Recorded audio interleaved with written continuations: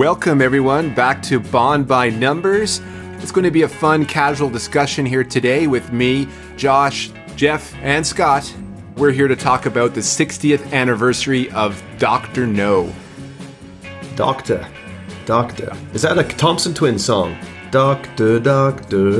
It could be. Tell me, is you something burning? I don't know the lyrics clearly, but I think now you're reminding me of Thompson Twins. Yeah, now you're kind of reminding me of the injustice that the Thompson Twins never did a Bond song. Yeah, that is injustice, my friend. You're I mean, right. they had Duran Duran, and they had Rita Coolidge, and they had well, I mean, who would? Aha. I mean, come on, Oh boy. And why couldn't they have the Thompson Twins? Yeah. All three of them, which I always enjoyed. But we shouldn't really be talking about Bond songs here today. I mean, what is Dr. No known for regarding a Bond song besides Monty Norman's theme? Well, I mean, I guess there's the Mango Tree. I suppose. Jump up. Yep. Jamaica, Jump up. jump Yeah. That's Jamaica, definitely true. Definitely true. There's some jive in the soundtrack for sure. Oh yeah. Oh, absolutely. Yeah, absolutely. I was watching a documentary, and Chris Blackwell, the founder of Island Records, who was also the location manager for the Eon production crew when they were filming Dr. No, he mentions that Byron Lee and the Dragonaires, of course, who do the song Jump Up in the film, and they're featured right on the celluloid, right, in the scene where, in Pussfellows Bar, they were considered at the time the greatest band in Jamaica. And if Chris Blackwell is saying that, obviously you have to agree. I mean, this is the guy that signed Bob Marley, right? So yeah, and of course Chris Blackwell's mom and the connection to Fleming. Yeah, coincidentally, because it was Fleming who got Chris Blackwell for Broccoli and Saltzman. That's right. Yeah. Yeah, they arranged it to happen. Yeah. For those who are not in the know, Ian Fleming had an affair with Chris Blackwell's mother. Well, a long-standing one too. Not just a fling. Long-standing, yeah, absolutely. Anyway, welcome to the show. Josh, try not to hold the cup in front of your mouth when you're talking. Well, I don't know. I mean, there's something pretty good about that style of podcast. They can tell they can tell we're having coffee. Obviously, it's coffee. Tell me how I know. It gives it a certain verisimilitude. I'm using my Campbell's Soup Yeti today. Yes. With a string. Hey man, you guys try it out somewhere. I'm actually visualizing like myself like in 1932, like in a boxcar. I have like the patches on my raggedy coat or something like that, and that stick with like the picnic basket. Stick. Yeah, and stuff. And I kind of like I don't have a hobo beard yet, but it's getting there. Yeah. You got a ways to go.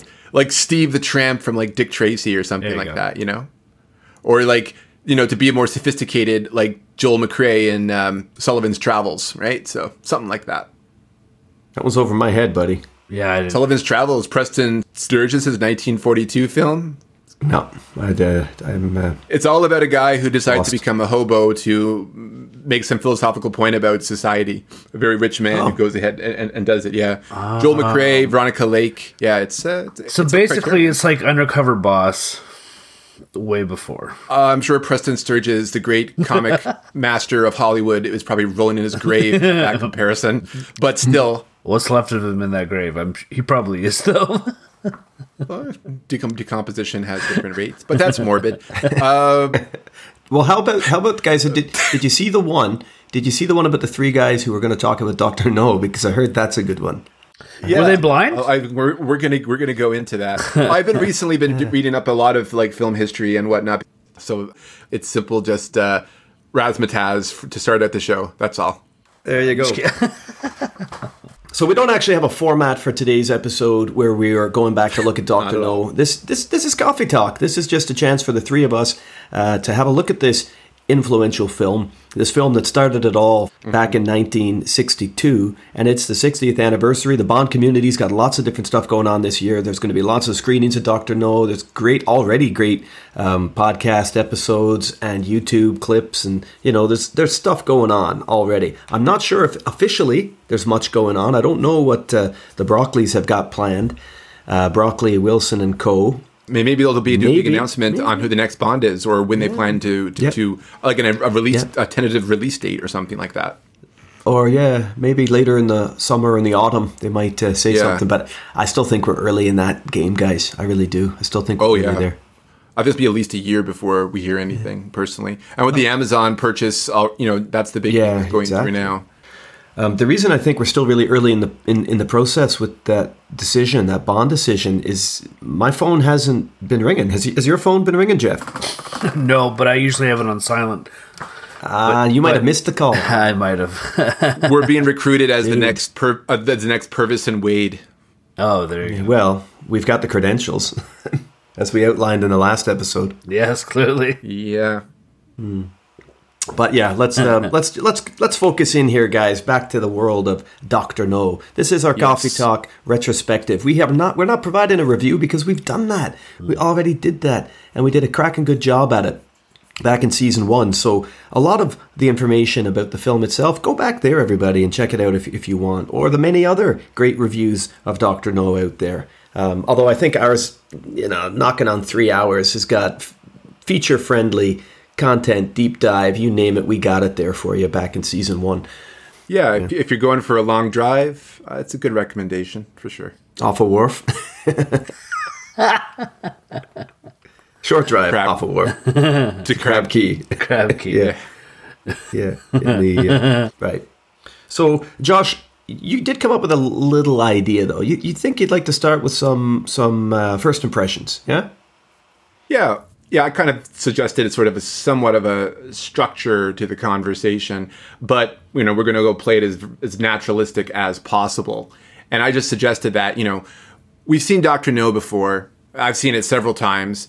I find always Dr. No is a film that gets better every time you watch it. Actually, that's what I'm not speaking in terms of quality. Oh, yeah. I'm just talking about in terms of like stuff that doesn't annoy you as much. Sorry, stuff that annoyed you a little bit earlier doesn't really bother you as much, and you kind of just sort of acclimatize to it and just accept things like,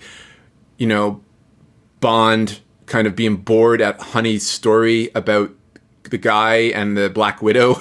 Like, I just found that, watched that the other night, and just him being, and then what happened? And he just looks so bored, like he doesn't want to have that conversation. Now, maybe Connery was still an amateur actor at the time. Maybe he just wasn't conveying that emotion right. Maybe he was uncomfortable with her story. But to me, it seemed like he was like, if he had a channel clicker, he would use it right now to go to like, I don't know, to like a football match or something like that at that moment, But I just noticed that when I watched it, I'm like, that's unfortunate. But seriously, I think there's stuff in terms of plot and pacing. I kind of appreciate the movie a bit more. And I also appreciate just like the real approach that Saltzman and Broccoli went with Dr. No was it's very grounded. There's a sense of realism through most of the film until you get to like Crab Key, and that's where we sort of go into the direction of classic James Bond, an introduction to that. I agree with you, especially the fact that for me and this watch through, it didn't bother me, or I didn't feel as, I guess, awkward watching it. Like the cringeworthy moments, I kind of just went with it. And there was a lot of things that I actually think I appreciated more now this time, potentially. Mm-hmm. I really did. I think I appreciated Connery's portrayal of Bond. Maybe it was just this time. I don't know. Maybe I just had more of a clean slate in my mind watching it. But there was quite a few things that maybe didn't bother me as much as the first time. I mean, maybe it was also because I just knew the cringeworthy moments were coming, and I was just kind of like going from there. But there was a lot of things that I definitely had, I guess, more quote unquote fun watching it this time, if that makes sense. But it was definitely an enjoyable watch again. It just, and But I it's funny because the way you were describing, like when you rewatch Dr. No, that's exactly the way I felt actually. I feel like it's almost two movies in style. Like the first half is like the build up to getting to Crab Key, and the second half is it kind of feels two films, the Crab almost. Key. One's where almost it's like more over the top, like a tighter sort of like build up spy movie, and then you kind of have like the over the top / like mid to late 60s Bond, lair and big, fights and all that kind of stuff. Whereas the beginning of the film is a lot more of a setup with a little more tradecraft and that kind of stuff. Yeah, definitely the tradecraft aspect is what really pulls me into Dr. No from the very beginning. Right from the beginning, yeah. First of all, you're stylistically, you're put in a place of kind of being above the material because, it begins with the really kind of those weird, I guess it's supposed to be the grab key radar installation sounds. And then we get the famous Dan Jack, gun barrel sequence. Yep. And, of course, it's like very different from what we would normally expect in the modern Bond films. And it goes right into the opening titles immediately, right? Yeah. And then we get, and this leads into, of course, the translation from the James Bond with all those dots, that was nicely mocked in No Time to Die. Yeah. And then we go into, of course, that transition to the Jamaican dancer silhouettes, all the way into the Three Blind Mice, and then, of course, the execution of Strangways. And man, I got to say, though, like, watching this in high definition is fantastic. Like, the blue is great. Yeah. And like 1961, like Kingston, Jamaica looks good on screen. But you can really feel that it's not the modern Jamaica that we see nowadays. It's still that the colonial Jamaica is still holding on there just a little bit. You know what I mean? Like a little bit, yeah. Now, didn't they film? Of course. I mean, you've got Colonial House for one thing. Yeah, Colonial House. Got you've got that. You've got Plendle Smythe or whatever his name is.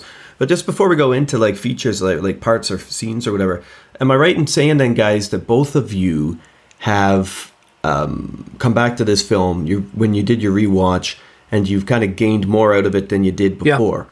And that's not just because we're a Bond show and you're offering fan service. Mm-hmm. I mean, you can look back on something and criticize it as well. But yeah, we've done. I think I'm probably also a little bit more forgiving of Dr. No. Mm-hmm. I remember I was when we did the review, because it was always one that I, compared to the Roger Moore ones I liked growing up, compared to the Pierce Brosnan action, I felt Dr. No was always the VHS that I'd put on, maybe a little less than the Dalton or the Moore. But now I feel a lot of, I got a lot of time for Dr. No. And I think what Josh was saying about the plot and the pacing, maybe getting older has something to do with that. You got more forgiveness for things, or you're happier for straight ahead. Potentially, yeah. So I'm with you there. I think we're all kind of coming at it from the same perspective. That Dr. No, it does hold up. It holds up. Yeah, in the Bond series, it definitely in the Bond series, it does. You have to basically classify it as a Bond movie for it to hold up in the present. There's no argument there. Totally. Yes. Yeah. So you have to, excuse certain things that we'll probably talk about as the conversation goes, but I would say, like, Dr. No, From Russia with Love, Goldfinger, I think that's like, it's the ultimate Connery period. I mean, Thunderball to me is sort of the beginning of the downslope. Yeah. The decline. Well, I mean, I enjoyed Thunderball immensely, but stuff that was done in Thunderball was done way better in Dr. No, in my opinion. Well, it depends on what you like, because Thunderball's a very bloated production, deliberately so, financially and in terms of story. So if you got it on the nail, Scott. Like, consider the Crab Key setup, Dr. No's installation, Ken Adams' beautiful sets, for example, Dr. No's lair, the power plant, even like the hotel rooms, Bond's hotel room, for example, even like the Le Cercle Club, M's office. And this was all done by Ken Adam. And this is, to me, is the most grounded Ken Adam that we see in the entire series. Yeah, because going from Dr. No, we go to Sid Kane, who did the production designer for Russia with Love, and he also did a grounded portrayal of things as well, even more so than Dr. No. And from Russia with Love, even with like Blofeld's, like his yacht, or for example, the Spectre Island, it's nowhere as, over the top-ish as what we saw in Dr. No. But following what comes after From Russia with Love, when Ken Adam fully comes on in Goldfinger, even though even then he's more restrained, gradually, that's when we're approaching stylistically that apex in the Bond aesthetic, right? So we're going towards that. And Dr. No is kind of just the beginning of that time period. Yep. Things are more subtle. Things are a little more grounded. Things. Well, yeah, because it's the very beginning. So it's they got to start somewhere, and you can see where sort of like the spark for those kind of sets. You can definitely see like, well, okay, Ken Adams has an idea, and then it just each Ken film, Adam, yeah. he just keeps building upon it, right? So, and that's why you can see like, oh, these are great sets, and you can see sort of he uses a lot of big space and sort of interesting. I can't think of the right word, but sort of just like dynamics of a room and mise en scène and all that kind of stuff, if you want to use that term. And then it goes from there. And the way the lighting is done. So, that's why, obviously, with Dr. No was the beginning, but you could just see like, the light bulb flicked on and he just keeps going from there. Right? So, exactly. Absolutely. Exactly. And then you consider, like if you look at the credits, the nostalgia comes back. Okay, so you got Ted Moore doing the cinematography, and he did it several times in the Bond series. He was a great cinematographer, and he did his work very well in Dr. No. Yeah, and that's why I call not just to Ken Adams set design, production design as a whole, but we also have to look at, for example, just how the use of on-location filming is so crucial to the Bond formula. Because, as we talked about, Kingston looks fantastic, Jamaica looks fantastic on film, and that's really part of immersing you into that world of Bond. Is that exactly one, that just like that veneer of realism, and then gradually going into, okay, this is a James Bond story. This is a story that in the original source material had Bond fighting a giant squid. And they left that out because they thought that was just too much, right? Mm-hmm. So they're restrained here. How could they do that on $1 million budget? That's it. Yeah, and make it look good. Unless they got like the one from 20,000 Leagues Under the Sea, and maybe got that one. That's what I was thinking. Yeah, I don't know. Maybe they got Kirk Douglas to come in and show Sean Connery how to train. I have no idea. Here's how you spear them. Yeah, here's how you spear them. Yeah, exactly. So that's it's all, and of course we have Peter Hunt editing. We have the key cast being introduced, like Bernard Lee and Lois Maxwell. I'll tell you something, buddy, just to interrupt you there on the editing. That's one thing I did notice watching it this time around, which I know we talked about it when we reviewed the film, but the editing, I really was kind of taken by it. It's very, very strong, and very unique too.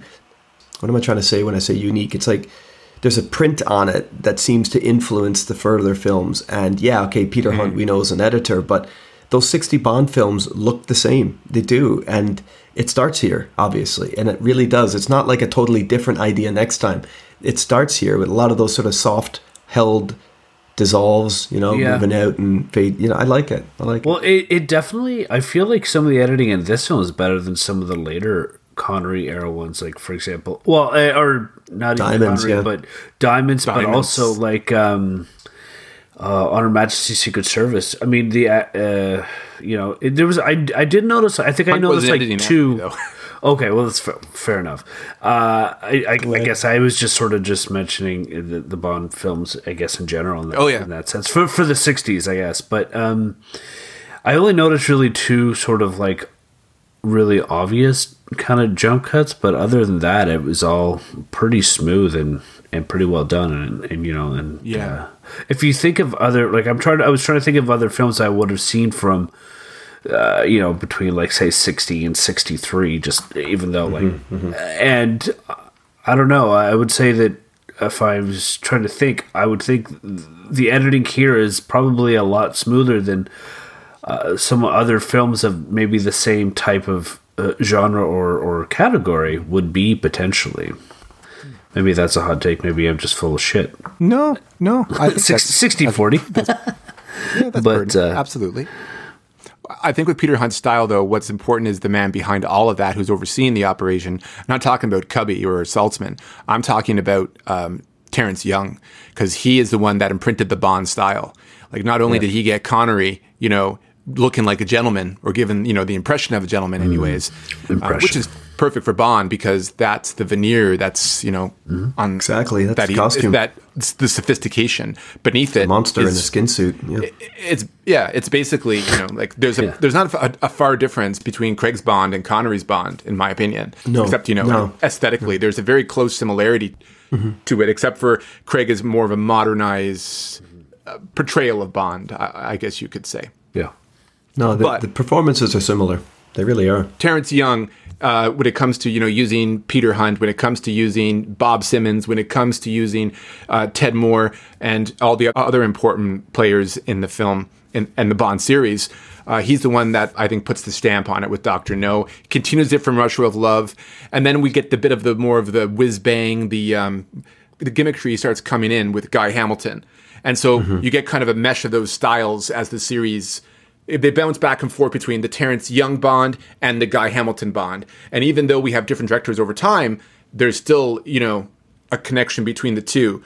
There's always one's going to be a Guy Hamilton Bond style film, one's going to be a Terrence Young style Bond film. You know what I mean? Yeah. Can I ask you, Jeff? Josh and I have spoken obviously at length throughout the podcast, this different seasons of our relationship with our Granio, getting the movies and VHS and all that stuff. And I'm just wondering, is this one that you watched with your dad way back when? No, I would have to say no. So this was when you joined us and we just did this together and you took the ride? Yeah, this is one of those. Correct. Cool. Okay. Cool. It was funny. While I'm watching, I'm like, I'm not as, bothered as, quote unquote, bothered as the last time I watched it. Because I know that we definitely, gave it a good, seeing to. Ribbon. Yeah, exactly. But this time, yeah. I did actually, I really enjoyed it on a few different levels. And I really, really appreciated Connery. And just sort of the tradecraft and just watching, I actually really enjoyed his facial features in a lot of scenes when you can see why he's doing things, or he's kind of pleased with himself doing certain things. Like when he gets into as an actor. As an actor. Well, maybe. But I meant more of once he calls the police and throws Taro in the car, and then he's like, now I'm gonna let's set the scene. It's I'm gonna have two glasses of that's a wonderful sequence. I'm gonna put my coat down. I really like those scenes in the Connery Bonds when he's he's checking his room for bugs and all that kind of stuff. And you really, maybe it's because he's got 17-inch eyebrows, but you can really see his face and just sort of how those slugs move. Holy crap, man! I was watching him wow, his eyebrow, he trims those eyebrows and they go all the way. He can they could connect to his sideburns. But anyways, but my point is that I really liked sort of just the way he was doing things with his facial feature. You could really see him think about what he's doing next and how he's sort of going through a spy's mental checklist of how should I do this and what's going to happen. That was enjoyable to watch. And then I was thinking, yes, there are spy movies and there's the Cold War. If we're looking at a lot of films that are coming out at that time, but I also feel the way how thorough it is and what he's doing is sort of, I would say, is groundbreaking at the time, and I thought it was very well done. Yeah, absolutely. Interesting too is that not interesting. It's obviously on the screen, is how well Connery portrays the Fleming Bond sadism. I think that's the word we're looking for. It's just that pleasure in what he's taking a slight pleasure in what he's doing, or at least. But maybe he's also doing it as an intimidation factor as well. But it gets the job done for him. He goes into this almost alpha predator mode in order to get the job done and finish the mission. Yeah, finish the mission. Yeah. So you might as well take pleasure in its little things, I suppose, and that's the kind of disposition that's required for a job like that. Unfortunately, but it's true. So yeah. Can you cite a moment that you really liked on that front? I don't think any scene with him and Zina Marshall as Miss Taro. Yeah. It's all over those. It's all over those scenes. Yeah, absolutely.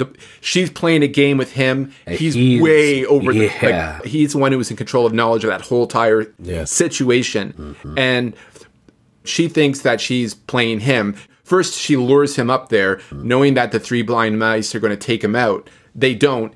He shows up. She's surprised, but she still plays a delay, waiting for Dent to come, right? But Bond knows this too, and of course he plays it as well. So, I mean, and there's no situation in that film, to me, that is kind of hairy in terms of consent or anything, because they're both trying to screw over the other. Is that right? a chest But hair? Bond is the one. Yeah. But Bond is the one that is in control of the whole situation the whole time, right? Well, especially That's not a Thunderball Patricia fearing moment, is it? No. No, not at all. No, it's not. No. And just looking, I'm just recalling that one particular scene. You were asking me one particular part of that. It's just when he's like sitting down in the bed and she goes like, I'll cook you some Chinese food. And he's like, no, let's go out. I'm feeling Italian and musical. Like he's just utterly fucking with her. You know what I mean? Because Like, he knows absolutely. that that's what she wants, and he's just and he just wants to. Let's go to He putting just pressure wants on to see the reaction. He wants to see what is she going to say next. And he's like, I know, That's right. I know what you're doing. Yeah. And it's fun. And the joy also that he exhibits after he throws her in the car with the commissioner. Oh, yeah. He turns around, he goes back in, and he pours himself one of her drinks. after I love she that. spits I at love him. that little moment. yeah, that's what I mean. That's Yeah. why like he was very happy with himself. he's He's quite like, happy. I'm going to put on the record now because this is what we would be That's listening right, to. You know, yeah. yeah, This is what I've been wanting to hear all night. Yeah. Exactly. Yeah. Well, I also liked when he pulled her in. Like he was like, oh, like it's kind of like a sexy but playful interrogation. It was kind of like a double entendre there. But I also liked it because then when he pulled her close and when he was kissing her, but then he was also looking at his watch like, I gotta, oh darn, I gotta, delay here. I gotta like make up some time. So, okay. I It's like a bit that. of a motif in the film, really. It Isn't is. Because Yeah, he starts it with Trench. Yeah. Yeah. Exactly. When he arrives at her bungalow and she's in the room talking to Dent, obviously on the phone, and and notice he takes the towel that he had from her, and it's like, and he's like, kind of like, it's almost like it's going to garrote her, or it was ready to move at any second, right? When he walks into the room, Yep. and there's just Yeah, it's this good menace. direction. It's just menace there, right? And that's like, it shows the sophistication of like Terrence Young, showing those like dark, sadistic subtleties, Yeah. while at the same time making it look so classy in terms of how it was filmed and stuff, right? So, yeah. And then, of course, we have the cherry on top of that sequence then is after Tara was gone, then we have the amazing setup of Dent's death. Like, I'm talking about putting the music on, having his drink, Yeah. setting the couch up, That was so going good. into the room, playing the canasta while he's waiting for the... Oh, it was for Dent to Canasta? I show thought up. he was doing solitaire. Maybe that's... Yeah, I thought he was Was it playing Canasta? solitaire. Oh, sorry. Canasta's a group game. Yeah, you need I was more thinking, Yeah, like, bodies say- there. there's Yeah. so many references to Live and Let Die. I don't play cards. Miss Tarot, tarot cards, solitaire. right. I was like, man, this is all Yeah. Live and Let Die way TARO. before. yeah. Yeah. TARO, because Zena Marshall, who is French, English, Irish background, is supposedly Asian in that film. But so is Joseph Wiseman. He's supposed to be Asian as well, right? So you can see the Name only. the epicanthic folds attempt that they give Zena Marshall there. Hey, More than a little I wonder if it's cringy. I wonder if it's the hairpiece that's kind of holding that makeup up. I wonder if there was like they had to have the hairpiece that way. I mean, it was probably the style at the time, and then maybe that was like what taped and kept like the whole thing all together or something as a backup. Who knows? Yeah, because if you see Zena Marshall, she doesn't look like that at all. No. Like if you look at her, like on Getty Images or something, like yeah. It's true. Anyways, so yeah, that whole sequence up to Dent's death. Jeff pointed out to me, he was texting me though about some inconsistencies in terms of the editing in that sequence. Yeah, there's... And I was like, wow. They just... Did you want to share that? Sure. It's So, fun stuff. It's well- fun. This is what happens when you make movies, right? I mean, No, there's it's fine. continuity here. I just was a bit surprised because, I mean, they keep talking about the Walther PPK, and I swear to God, the only time he actually has one is when they give it to him in that scene. Every other time, it's not a friggin' Walther PPK. It's not. It's not. I don't know I if you... checked this. He does use the Walther PPK at least once during the Dragon shoot, but it No, jumps he does, back but it and jumps forth. back and Yeah. forth because To the Colt or something. No, it's a Colt 45, and then when he shoots, and then it goes back, and like you can clearly see when he shoots it, it's out of bullets because the barrel, like it shows it it's out of bullets, and then it cuts Yeah. back, and then he's shooting again, and then it shows him again just pointing, and it's the other gun. I'm like, oh my God, guys, you're killing me here. And also, I was like, could we, a 6-shooter that's maybe a 45 and potentially a 9mm shooting at like basically it's like a personnel carrier with the flamethrower, because that's going to do a lot of good. Why don't you just grab some of the shells that they have around you and throw them? Because what the hell are you going to do? Like, unless you can shoot the gas tank, which I'm fairly certain the gas tank would be on the back. Anyways, yeah, he talked about the tires, like he was going to go after the tires. Yeah, because I thought it had like tank treads. Anyways, that's kind of what I thought too. Anyway, whatever. Yeah, dialogue that got stuck in. And the other thing was that in the scene at Mistero's, when it shows him pull out his gun and he's putting on the silencer, that is not a Walther PPK. And I was like, even just looking at him, like, that doesn't look like one. And I was like, nope, that's an FN. It's an M19. It literally has FN on it. Yeah, you could literally. It's not just like, well, maybe no, it's not, because I know that, and I know that gun because it's famous, because it's the exact same model that was used by Gabriel Princip, the Black Hand agent that shot the Archduke Franz Ferdinand. That was in Sarajevo, that basically was a catalyst to the First World War, the Great War. Anyways, I thought that was funny. And then the line when he says to Dent, "You've had your 6," and I'm like, that doesn't make sense, because one, it looks like it's a Colt 45, but I did look that there are some Smith & Wessons that look like the Colt 45, but regardless, none of those magazines, even in that type of Smith & Wesson, would have 6 shots. They would have between 7 and 9. So I was like, I don't know why they even said that. So maybe the original script, Dent, as you suggested, well, that's what I said. Must have had a revolver. Maybe he had a revolver, because everyone knows Smith & Wesson are like mostly are revolvers. Yes, exactly. And so interesting. Cool, I like that. Anyways, I just was like, that kind of just drove me nuts, because I looked it up and I was like, well, that just doesn't make sense to me. But whatever. But it is a kind of criteria that does exist nowadays too. The one that Jeff has is that not a lot of people are looking at guns, right? Like, or the makes of guns. Well, again, that's no one's. I'm not trying to criticize your observations. I get it. At all. No. I'm just saying is that. I'm just picking. I have a friend. I'm just picking. Yeah, that's all. Who watches military movies, and he's in the military, and he can be very critical of military movies, whereas average Joes like myself, or non-serving individuals, I guess you could say, are kind of just like, okay, well, action sequence, people got, boom, boom, boom, that's right, fine with me. It did what it had to do, right? And of course, as I mentioned in the beginning, like, continuity editing, especially back in 1961, when you're gluing like that's right, you're actually together, fusing celluloid together. Well, no, that's it. I get it. Where you don't have, I mean, it's different. It's different. On that subject, like, don't you also think that the remastering of film stock and digitization and the kind of high definition enable us to be looking back and finding more of these things than the cinema watcher would have picked up on? Well, absolutely. Sure. Yeah, no, you're right. Absolutely. I just hope they don't go back and George Lucas the original Bond film. Just leave them as they are. Continuity errors. I don't want Sean Connery edited in with like auto-tune saying world eye, something like that. Auto-tune. Or de-Scottish. Oh, de-Scottish. Oh, dear. Anglicized, you know what I mean? Imagine doing that to Connery. Well, ask Ursula Andress about that, who has this lovely Swedish accent. Yeah. And then Nikki van der Zyl, who takes up the roles of the vocals of the majority of the first half of the Bond franchise, or at least the 60s franchise anyways, right?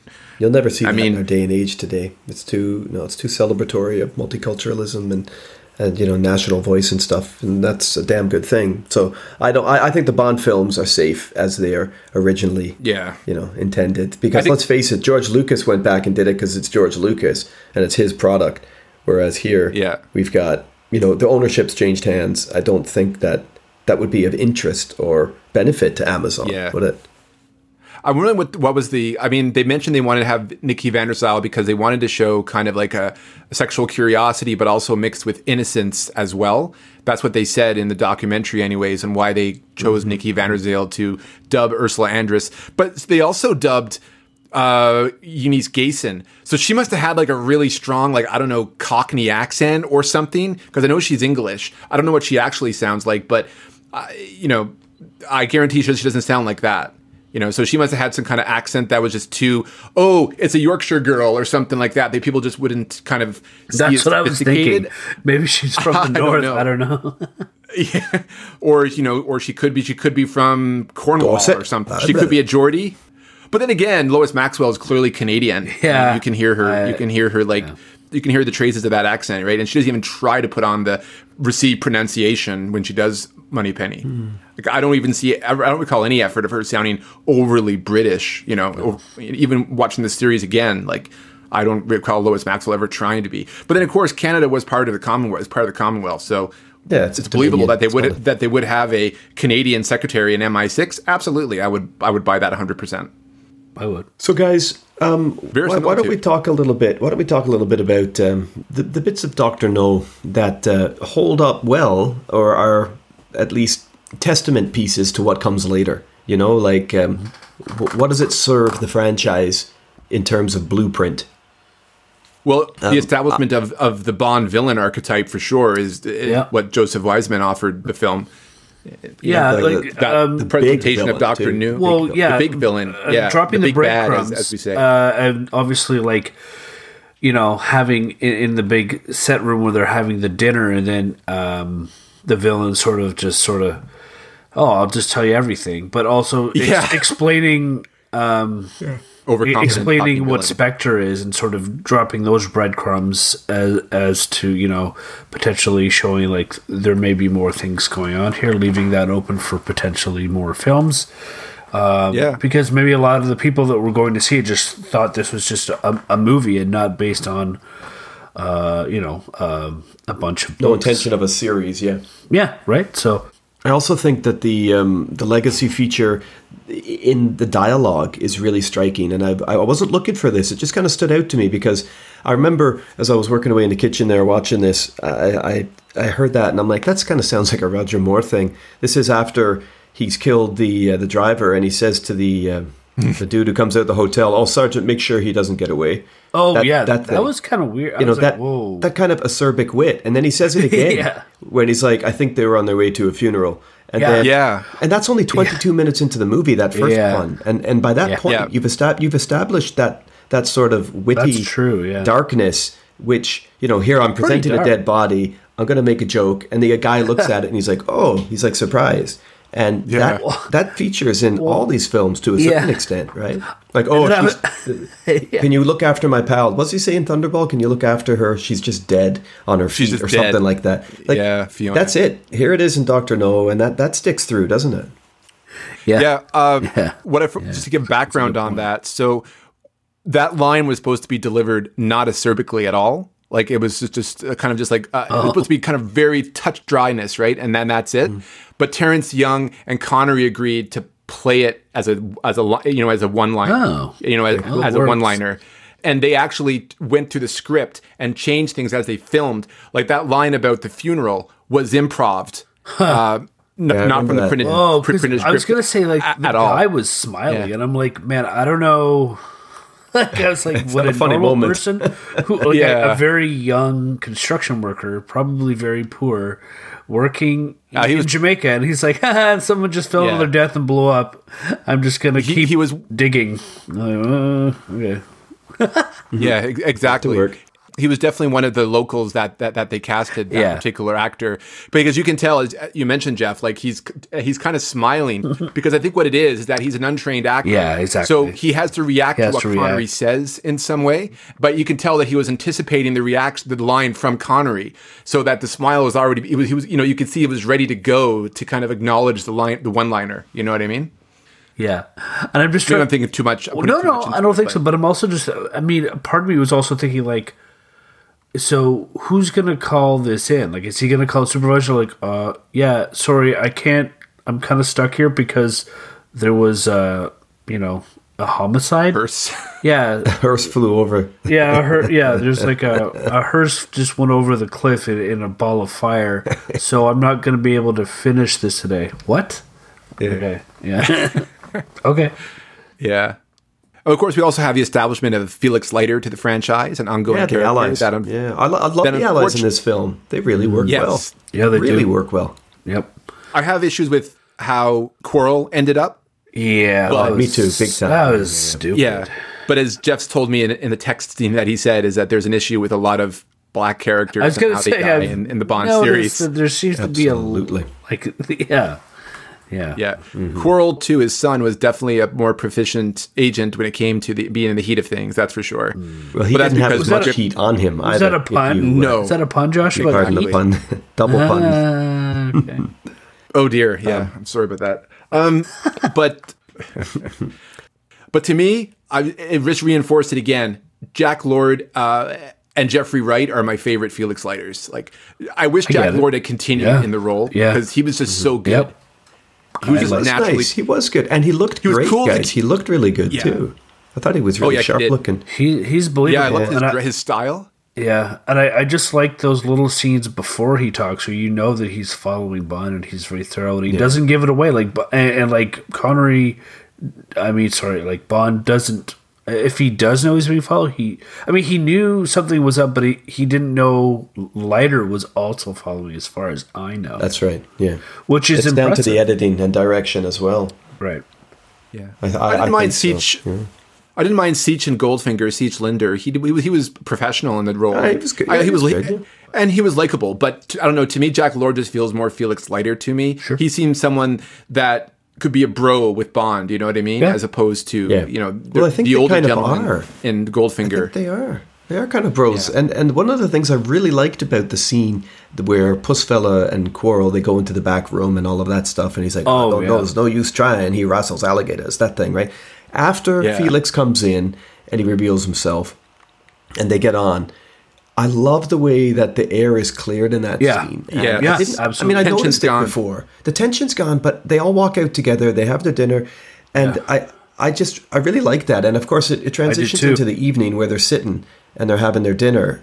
And that, to me, is just like the No Time to Die scene in Jamaica, where they're at the bar and the music is blocking that conversation. You got CIA, you got MI6. It's almost like a similar sort of thing that they've decided to go for, an homage there, That's a little bit, yeah. I agree you that got, you got, what's his name? What's the dude's name? Logan Ash in No Time to Die. It's like the Tully photographer. Magnuson's character. Yeah. You kind of got a bad person coming in trying to do shit, although it's not quite the same way. I know. Anyway, I just like the warmth there of the four of those guys together, Quarrel, Felix, and I agree. I know Plendell Smythe isn't in that scene until later, but I like the four of them. They work well. No, you're right, and I also like that scene. And the reason, I guess I'm going to sort of explain the same thing as you did, but it's more that once they clear the air, because they're all professionals in intelligence, spycraft, they know that that's just a part of the job. So once they clear that, then they're like, "Hey, we're just doing our jobs. We understand." Like, that's exactly we right. had a bit of a Relax. desktop, but now that we know what's going on and we're pretty much all on the same side, let's just sit down, have a drink, and go forward. This kind of stuff happens. So, and everyone was cool with it. It wasn't like, as much as it's like, oh, that could be a deal breaker. You're like, but they all understand this kind of thing can't happen. And so I was totally cool with that, and it made sense to me. So I was like, that's fine. I wonder if that bar on the quay there, the Pussfellas bar, was that a Ken Adam design? Was that a Ken Adam production set, or was that an actual on location bar? Because I got to say, I wanted to be in that bar. Yeah. I wanted to sit down and have a red stripe. I know. Like, it looked like a hot place to go. Yeah. And then at nighttime, it looked popping, right? Cubby's Corner. Your Cubby's Corner would have showed it. We would have revealed that on the I think we first did. episode. I just can't remember now. I've just forgotten to. Yeah. Apologies there, guys. So, okay, moving forward, and maybe even moving towards a conclusion of our chat, because we only wanted to give this about 45 minutes or an hour. I mean, we owe a lot to Dr. No, obviously, because the success of the film enabled the second, and the success of that almost paved the way for the 60s. So, exactly. What are your favorite takeaways of it? I mean, for me, it's the style of the movie. I know Thunderball is probably, along with Goldfinger, probably the most stylish of the Connery Bonds, but the budget here only allowed for, I think, hang on, I'm just going to check this book. You guys remember that we did a review of this from Taylor's with Love book by Brooker and Spazier. When we did the review of Dr. No, this book hadn't been published. So I went back to read some of this stuff, and I was quite surprised to learn that there were only 3 suits available, like budgeted for this movie. There was a dark blue, there was a black and white. What have I got here? There was a dark gray woolen flannel suit, one light gray suit, and a black and white Glen check suit. There was a dinner coat as well for the opening scene in the casino, the white one, yeah. Just really sparse style. Bond gets a lot out of his clothes in this movie. He does. I think he looks really, really good. Like the high waist, no belt look. I mean, it helps that Connery is a tank. That obviously helps because that look. But he's not a tank like Daniel Craig, and I think he looks better in his clothes than Daniel Craig here. I like the looser fit. Yeah, it's true. You know? It's a little, yeah. And I really like the way the clothes work in this film. I just think for the endurance of Bond, I think that the sacrifices they made look great in this movie. Yeah, they do. Yeah, I mean the women too. But like we talked about Felix Leiter, he's really sharp looking, and I think M looks good in the scenes he's in. Plendel Spite Ursula looks good. Well, of course she does. Yeah. But to be fair, I was saying to Jeff, I actually really like that Mandarin dress thing that she wears or whatever with like the pants like that. She looked pretty stylish in that too. I have to say. Two sisters give her. Yeah, the creepy nuns. That's right. And I mean, and Joseph Wiseman obviously established the Nehru jacket absolutely for the Bond villains going forward, right? Like so Blofeld. So he must have saw Blofeld's style and was like, I can do better than that, even though he decided to join with Spectre. How do you guys feel about the fact that Dr. No was the first film adapted, and of course by that point in the Fleming sweep, the repartee with Moneypenny, like if they had started with Casino Royale, like as they did in the 50s for the television show, if that was the first film that they decided to do, they wouldn't have had that repartee with Moneypenny. And I think the fact that Dr. No had established it, and there was that scene in the office so they could really play on it, that helped create a trope that would follow as well. So I'm quite pleased that they went for this book, because this book had that little nugget in there that would allow for the character development and the relationship later on. That's what I think is important, is that it also, even though this is sort of like the initial film, it was nice to see that chemistry that they choose, and it worked. So then it's like, oh, okay, something's already. I guess what it is, at least from a viewing standpoint, for me, the way I felt was, I'm like, oh, okay, so you can see all the different people that make the MI6, that make sort of what's going on here work. You can see sort of that office and that in the chemistry, and that was kind of a nice thing to see, and I think that really works. And obviously, going forward, it's a trope throughout the film series. Definitely, yeah.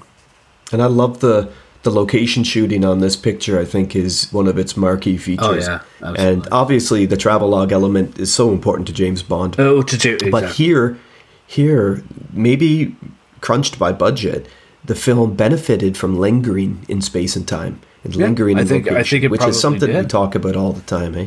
I really love Jamaica here in this movie. And the more I watch it, I like it more and more. It's as impressive as hell, man. It really is, and it's nice to see. Then those Ken Adams sets, boy, they're cool. I remember when we did our top layers and stuff at the end of season 1. I remember us discussing that Dr. No layer, and I loved it. It was one of my top favorites, man. Yeah, and again, I pointed in terms of Easter eggs, of course, which was put in the film deliberately by Joanna Harwood, was the Goya painting of Nelson, right? Because that was actually a famous painting that was stolen. So Joanna Harwood, the co-screenwriter, she basically said, "What if Dr. No was the one who stole the painting?" That's why Bond took an extra couple seconds and gave it the real hairy eyebrow. Yeah. I mean, he can't give anything he does, he'll have to give it a hairy eyebrow, but yeah. Oh, for sure. Not just what Jeff said about the talking villain, but we also have Bond provoking the villains, getting them to anger. Yeah. And I love how Wiseman builds up, not like he doesn't go to a rage or goes over the top. Wiseman's anger and his frustration and just his growing hatred towards a contempt really for Bond is shown in that scene as it builds and builds and builds, right? Like he's almost being diplomatic from the very beginning of the meal, but Bond just like, nope. Yeah, he's like Hugo Drax in that way. Yeah, very much so. And Blofeld for that matter. Yeah, absolutely. So I guess we talked about the Bond villains, talked about the on-location shootings. and the more problematic stuff we talked about, how Quarrel dies, like they make him pretty stupid. You could argue that him being stereotyped as like an islander, he was drinking all the rum and he was drunk or hungover and he just couldn't keep up with the dragon. I don't know, but I think he could have survived that situation. But then again, would they have killed him anyways? And I guess it would be a different movie if he did live, because there would be whole different dynamics. Like I can't see him sitting at the table with Dr. No and Bond and stuff like that in that whole scene, right? Maybe. Yeah, like I just don't think, like, I guess once he reached that part of Crab Key, his story was done. Like there was, maybe it's the way they killed him. If it was killed in a different way, like maybe it would be a bit more. Yeah. Unfortunately, he had to die. The moment he stayed on the island, he was going to die, because at the end of the movie, it's going to be Bond and the girl and Quarrel. Yeah. He's not going to be third wheel there. So unless he was to take the boat back and say, right, he didn't know that. Yeah, I love the fact that like the radio know that. Yeah. I love the fact that with the radio communication time period, which makes sense, that Felix Leiter wouldn't know about what happened until he actually saw Bond after the mission was done. He doesn't even question that Quarrel isn't there. Oh, Quarrel's been replaced by a beautiful blonde woman. Everything's fine, I guess. Everything's good, yeah. Poor bastard. But I guess you could also, I guess in terms of proficiency and being a professional, automatically, a light bulb went off in Felix's mind saying, oh, Quarrel's dead. But Bond is back, so I mean, he had to kind of look on the bright side of things, I suppose, right? And maybe he'll have a drink to Quarrel afterwards and tell his family and his young son.